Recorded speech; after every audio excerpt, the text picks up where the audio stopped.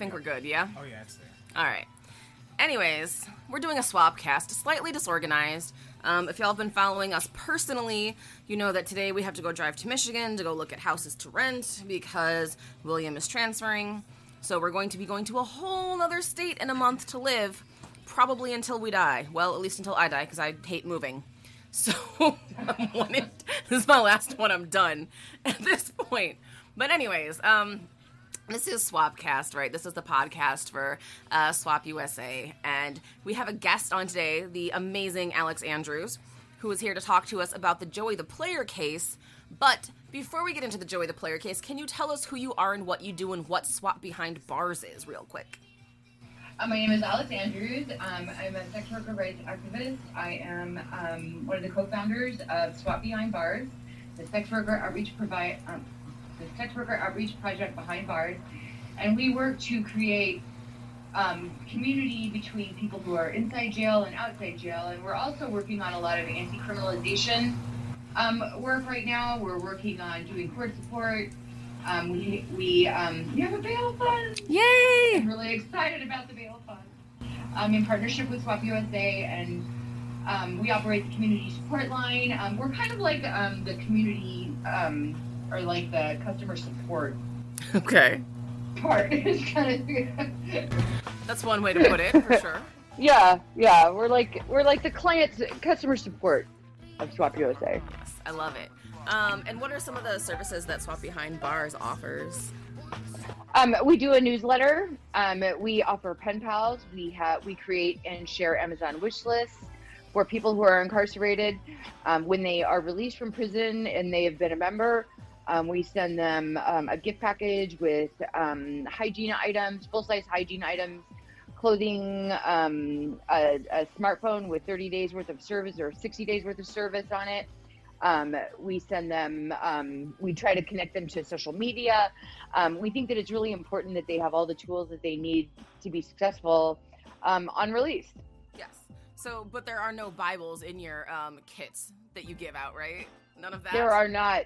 They don't fit into the box, unfortunately. And I think that they probably have a Bible from prison. It seems to be the one book that never can fail to get in. Right. Okay, that's awesome. And we have a website, right? SWOP Behind Bars. And then also SWOPbehindbars.org. Yes, and then there's the Twitter. Right. There's the Twitter. Yes, we are avid Twitterers. And you can, we have Instagram too, but I don't know how to use it, so.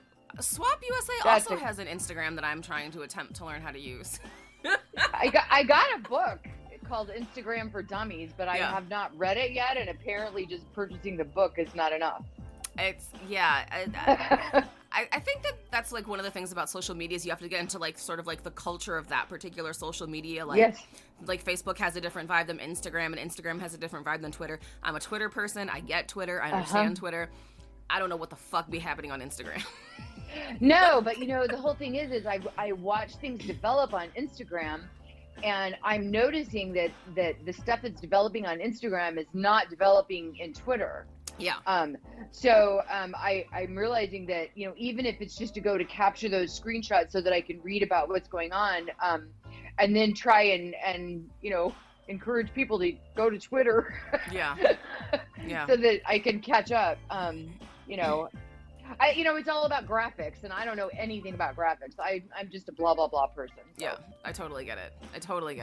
But anyways, so we were going to talk about Joey the Player. Mm-hmm. Can you give us a bit of a rundown on that? I know you've been following this case much longer than I have, a case that is several years in the making. So what the fuck is happening? For over a decade, Jose Torres has been tormenting, assaulting sex workers in the New Jersey area.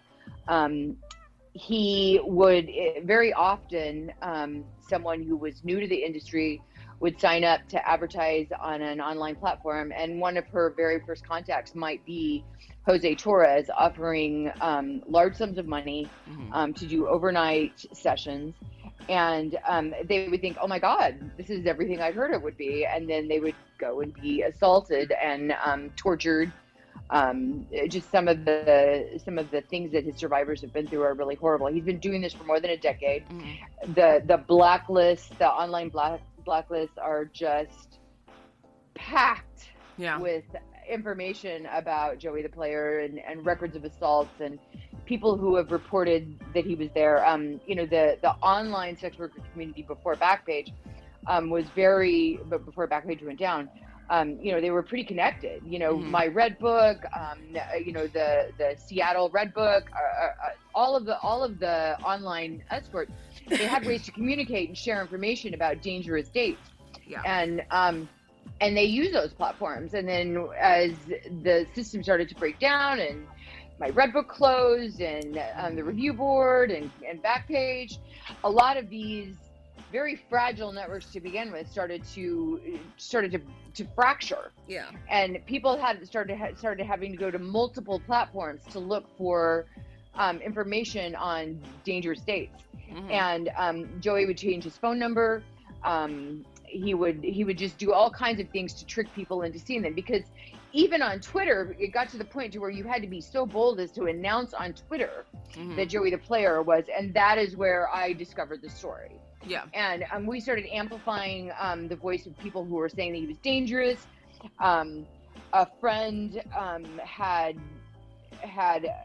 someone who had been assaulted by him that really wanted justice. There were several really horrible attempts to connect with law enforcement that failed miserably. Mm-hmm. And then he just started. He went to Las Vegas. He started calling girls from Canada. Mm-hmm. He started calling girls from out of state, offering them to come into New Jersey, into Boston. He was an accountant.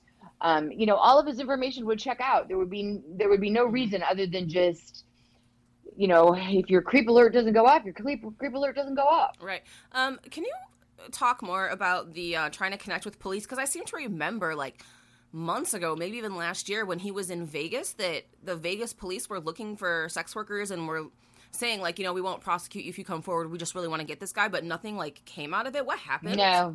No, there had been a couple of attempts in previous years to connect local law enforcement in New Jersey to him, and it had gone really badly, and the police had failed miserably at making the connection. They were emailing old ads. They were using old email addresses. Mm-hmm. Apparently, he had been picked up one time in New Jersey, but nothing stuck.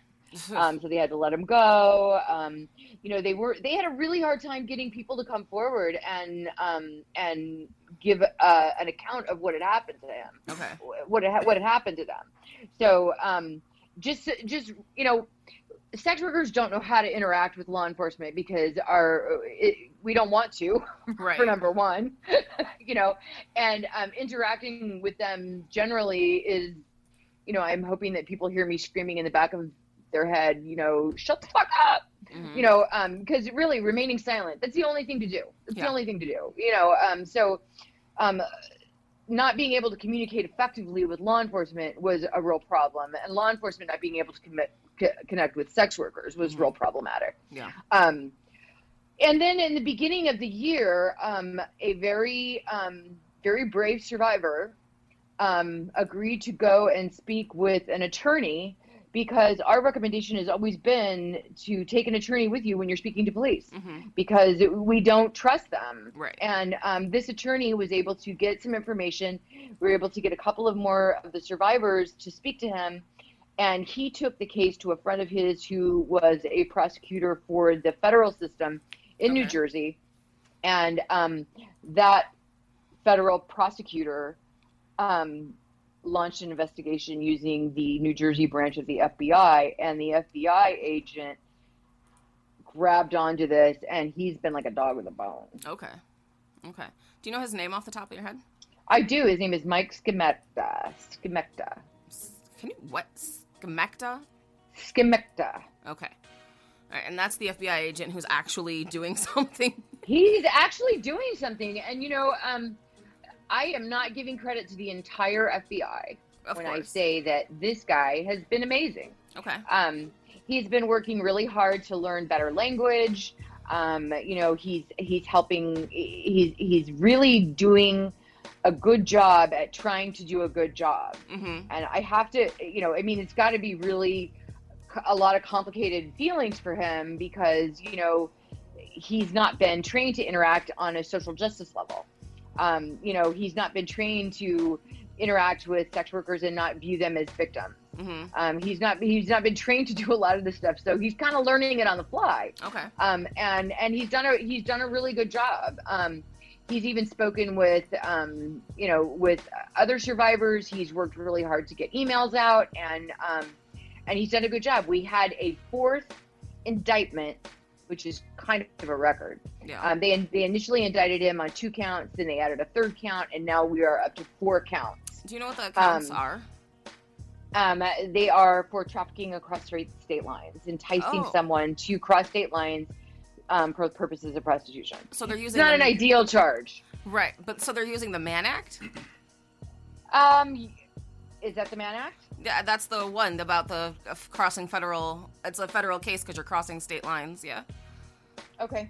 I didn't know it was the Mann Act. I thought the Mann Act had something to do with banking. I'm gonna double check it now because now I don't know. There you go. Yeah.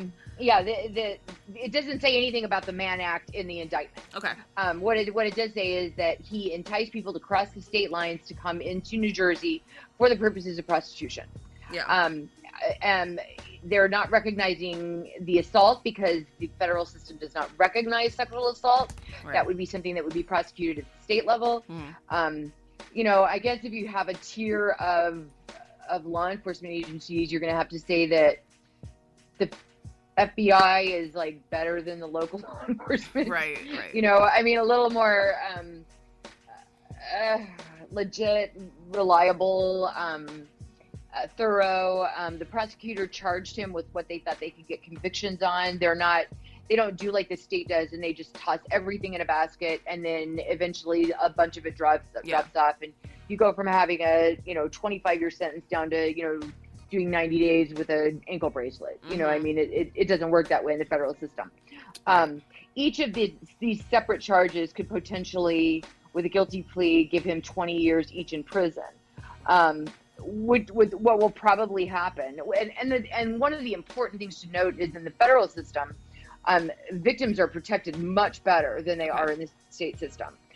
In the state system, when someone is arrested and charged with a crime, their attorney will ask for discovery, and that means that the prosecution has to turn over all of the discovery, including the names of victims and survivors. Mm-hmm. In the federal system, the names of the victims or survivors are not released until a trial date is set.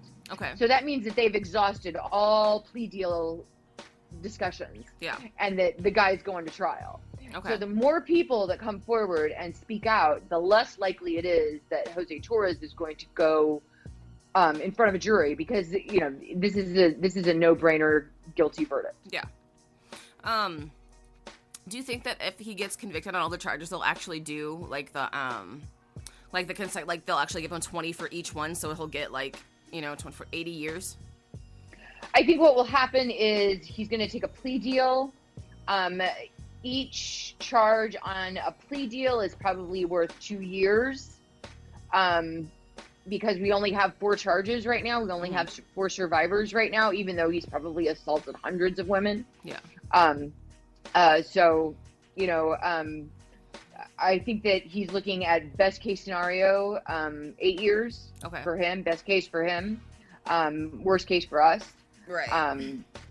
But people with this particular kind of charge don't do very well in the federal prison system.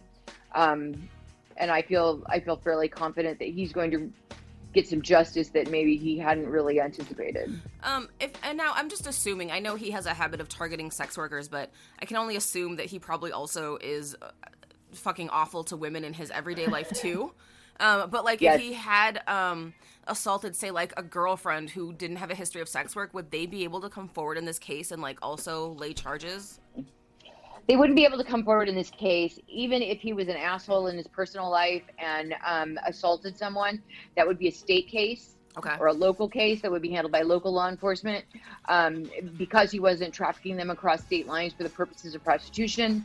Him being an asshole in his personal life doesn't really matter. However, there is some evidence to suggest that he was an asshole in his personal life. He's been, he seems to have some assets, Okay. which I believe have been frozen by the federal government, which will be available to survivors, I'm assuming. Yeah. They'll probably have to sue for it, but, he does have a lot of assets in his name. Okay. So, that's something. Okay. Well, I mean, baby steps, right? Yeah. So after the federal case, do you think that there will be state cases brought against him? I don't know. They've had a really hard time bringing these charges. If things happen as they usually do, yeah, states bring charges when they think that they can prove them. Yeah. The problem with this case from an evidence perspective is the fact that many of these cases are many years old. Yeah. So there isn't evidence of sexual assault. There's only stories and there's only, the written history. The FBI agent told me that when they confiscated his phone, there was evidence that he would send out 30 to 50 text messages and emails every day to online escorts, just fishing for someone to get on the hook. And then he would be smooth. He would reel them in over time. He might offer the big chunk right away, and then he would kind of back up, and he would just let people get reeled in. So he was a real monster. And then I wonder, though, like, going back to state cases, even though there's no evidence because there's such a time lapse, I wonder if it would be easier to convict him if he's already been convicted on a federal level, like maybe just as like a, I don't know. My knowledge of the legal system is, pretty much centered around prostitution-related type stuff at the state level. I don't think that victims would feel comfortable coming forward to a state prosecution, because it's pretty rigorous. They would have to, testify in court. It would be a really uncomfortable thing. Yeah. And I think it also would target them and further stigmatize them, further traumatize them.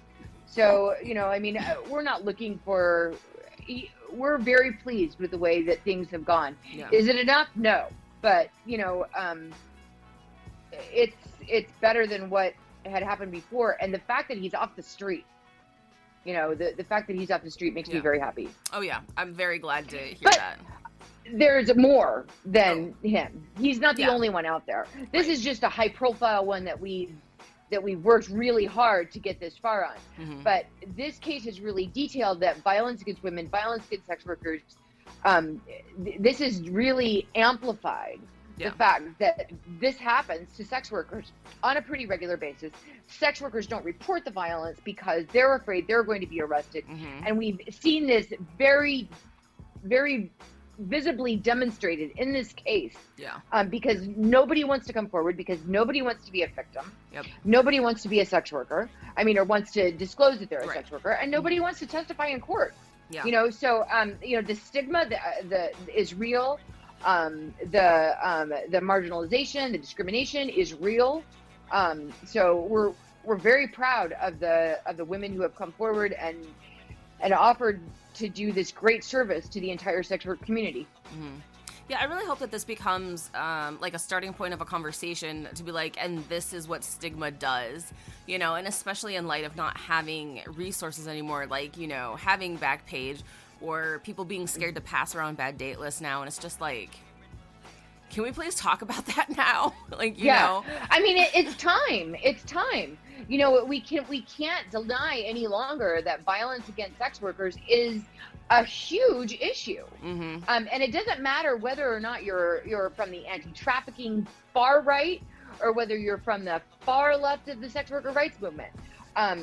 Violence is a real problem, and it's something that we have to address at the community level, because the communities that we're providing services to as sex workers, the local harm reduction movement, drug users unions, everyone that's providing these mutual aid services to sex workers on the ground, we've built these trusting relationships with these people. Mm-hmm. So when violence happens, we know about, know about it, and we want to help these people access services. And they can't do that under the current model with all the stigma and discrimination and marginalization, because, for anti-trafficking organizations, they say things like, oh, so she's doing it because that's her choice. Yeah. Choice is on a spectrum, and choice changes. And, it's really important that we acknowledge that, and then we make sure that we serve everybody. Yeah, absolutely.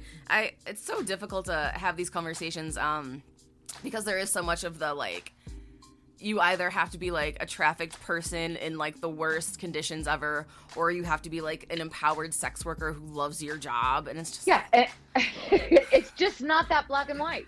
It's a very complicated issue. I'm a survivor of domestic violence for many years. I survived exploitation when I was a sex worker. I survived exploitation by the criminal justice system once I left the work. Going through all of those things, even though that they're decades old, have led me to where I'm at. Yeah. And it's the combination of all those experiences that can make me so empathetic and so understanding of how complicated and nuanced the issue is. So there is no it's all sex work or it's all sex trafficking. It's very and it doesn't matter. It doesn't matter. We should be providing services on demand for people who need them. Yep. If only. If only. One day. What is SWOP Behind Bars, and what do you folks do there? The Sex Worker Outreach Project Behind Bars is a national social justice network that works to provide community resources for people who are behind bars from people who are sex workers. Yes. I went to your little like online training session for the pen pal thing. After we move, I think I'm going to become a pen pal. It's incredibly rewarding. I have way too many pen pals, and they're like my favorite people in the world. I really look forward to getting emails from them. I look forward to getting letters. I'm like a horrible return letter writer. But it's such an incredible opportunity to engage with people who have experienced so much judgment and so much stigma and so much violence from the criminal justice system. Yes. And to be able to communicate with these people and to be able to help to empower them to live happy, full lives, it gives me a great deal of joy. Having experienced incarceration myself, I get it. You get out of jail, you think there's not going to be any resources, and then somebody pops up and says, hey, can I send you a cell phone? That way you can get online and you can connect with us. And they're like, what? For real? Yeah. I love it. And like, yeah, absolutely. Yeah, which actually... You got a Cash App? It's amazing. Yeah, I actually have to follow up with someone that you sent me their information about them starting their own business now that they're out, and I'm very excited to do that. Yes. Cabriana is just an amazing human being. And this is another example of violence against sex workers and violence against sex trafficking victims. And the state doesn't know where to put these two cases. They don't know what to do with it. This young lady is facing 25 years of sex offender probation. Having done 10 years of sex offender probation myself, I can tell you that this is not something that she's got to look forward to. It's a tough road. It's a tough road. And she was sentenced under a charge that doesn't even call for this particular sentence. So we're really hoping to be able to get her a sentence modification at some point. Yeah, that's incredibly rough, and it's really frustrating to see how many people are essentially not just being like stigmatized and criminalized, but like just painted in like the worst possible light. We're like, oh, this person is like a predator and they're dangerous and they can't be in your neighborhood because they're gonna like cause you harm, and it's like or not, or none of those things are actually true. Yeah. Because we don't have any kind of notification system that says, this guy is a sex offender, but it was because he peed in his front yard, right. Which is a whole lot different from other. Right, yeah, people actual- hear sex that's- offender and they're like, oh, you Yeah. sexually abuse children. And it's like, that's not I peed in necessarily the what that alley means. after I was drunk. I mean, it's kind of a different thing. Right, exactly. So it's yeah. I mean, we have a lot of work to do as a social justice movement, even as people who support restorative and transformative justice processes, even as as anti-criminalization and anti-mass incarceration and anti-criminal justice and the defunding of police and the returning of the communities to the communities. All of these things that intersect with each other. At the end of the day, I'm a service provider, and I want to make sure that my people are taken care of. Mm-hmm.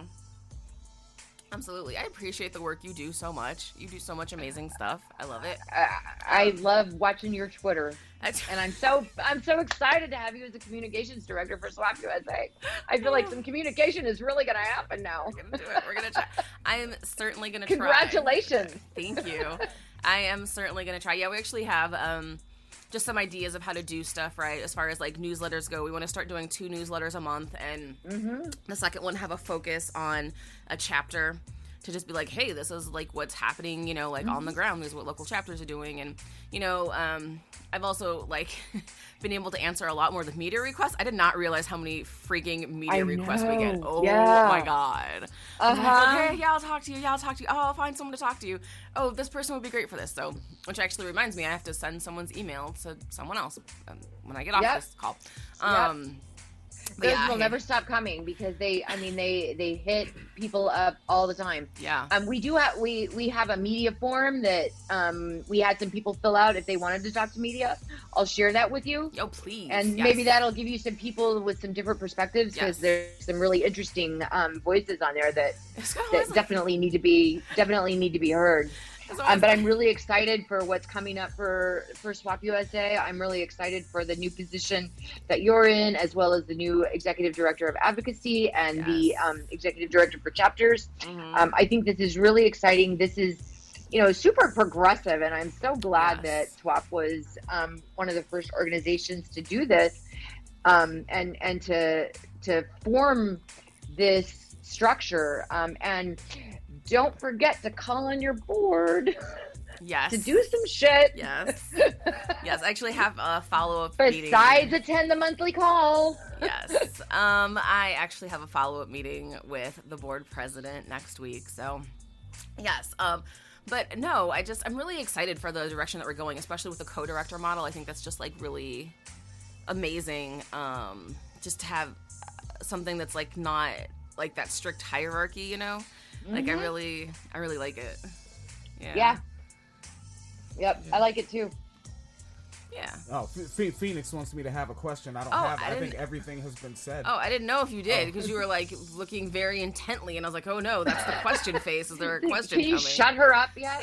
Why doing live engineering, watching the decibels. Yeah. Oh, okay. Yeah. No, that's totally okay. But yeah, I think I said I was going to keep it short, keep it to a half hour, because we still have to go drive to Michigan. We've been on for about 27 minutes, so we're going to get ready to go off. But before we do, did you have anything you wanted to add? Questions, comments? Just like start yelling and cussing? If you are a survivor of Joey the Player, please come forward. You can contact our community support line at 888-776-2004. We will walk you through the process to help you connect. And to make sure that you feel comfortable and to make sure that you have the support that you need going forward. You can also chat for support on our chat for support line by just logging onto our website and clicking on the little red box down in the corner. It's also available on the swopusa.org website.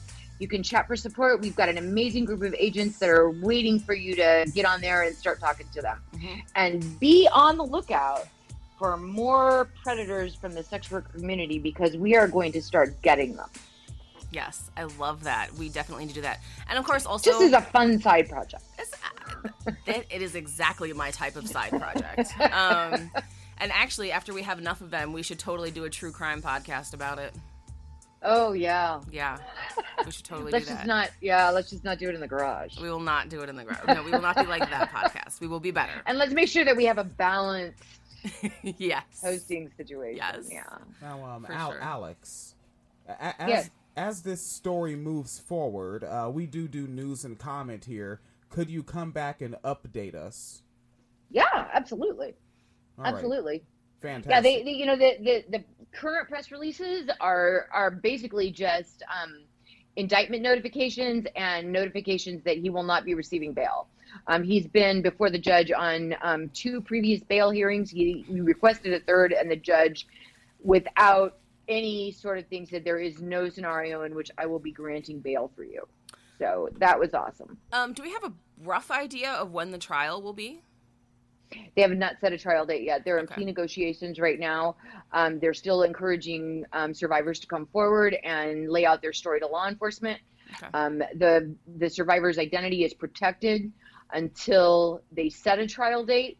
So the time to come forward is now. Sooner rather than later. I anticipate that they will set a trial date before the end of the year. Okay, good to know. All right. Well, thank you, Alex, for coming on and hanging out with us. Anytime. Thank you. And, of course, you have the SWOP Behind Bars Twitter account. There's the SWOP Behind Bars website. If you need help with the hotline, please feel free to get in contact. We would love to help out. We would love to hear from folks. And I think that's the whole thing. Yeah. Awesome. Fuck yeah, that's the whole thing. All right, thank you. Thanks, Alex. Bye. Thank you. Bye.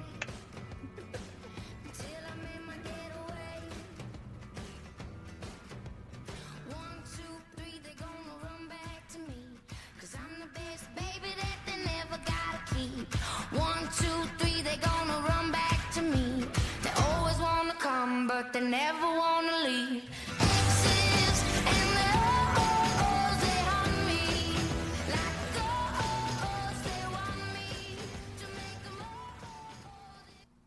Okay. I think that was useful. That was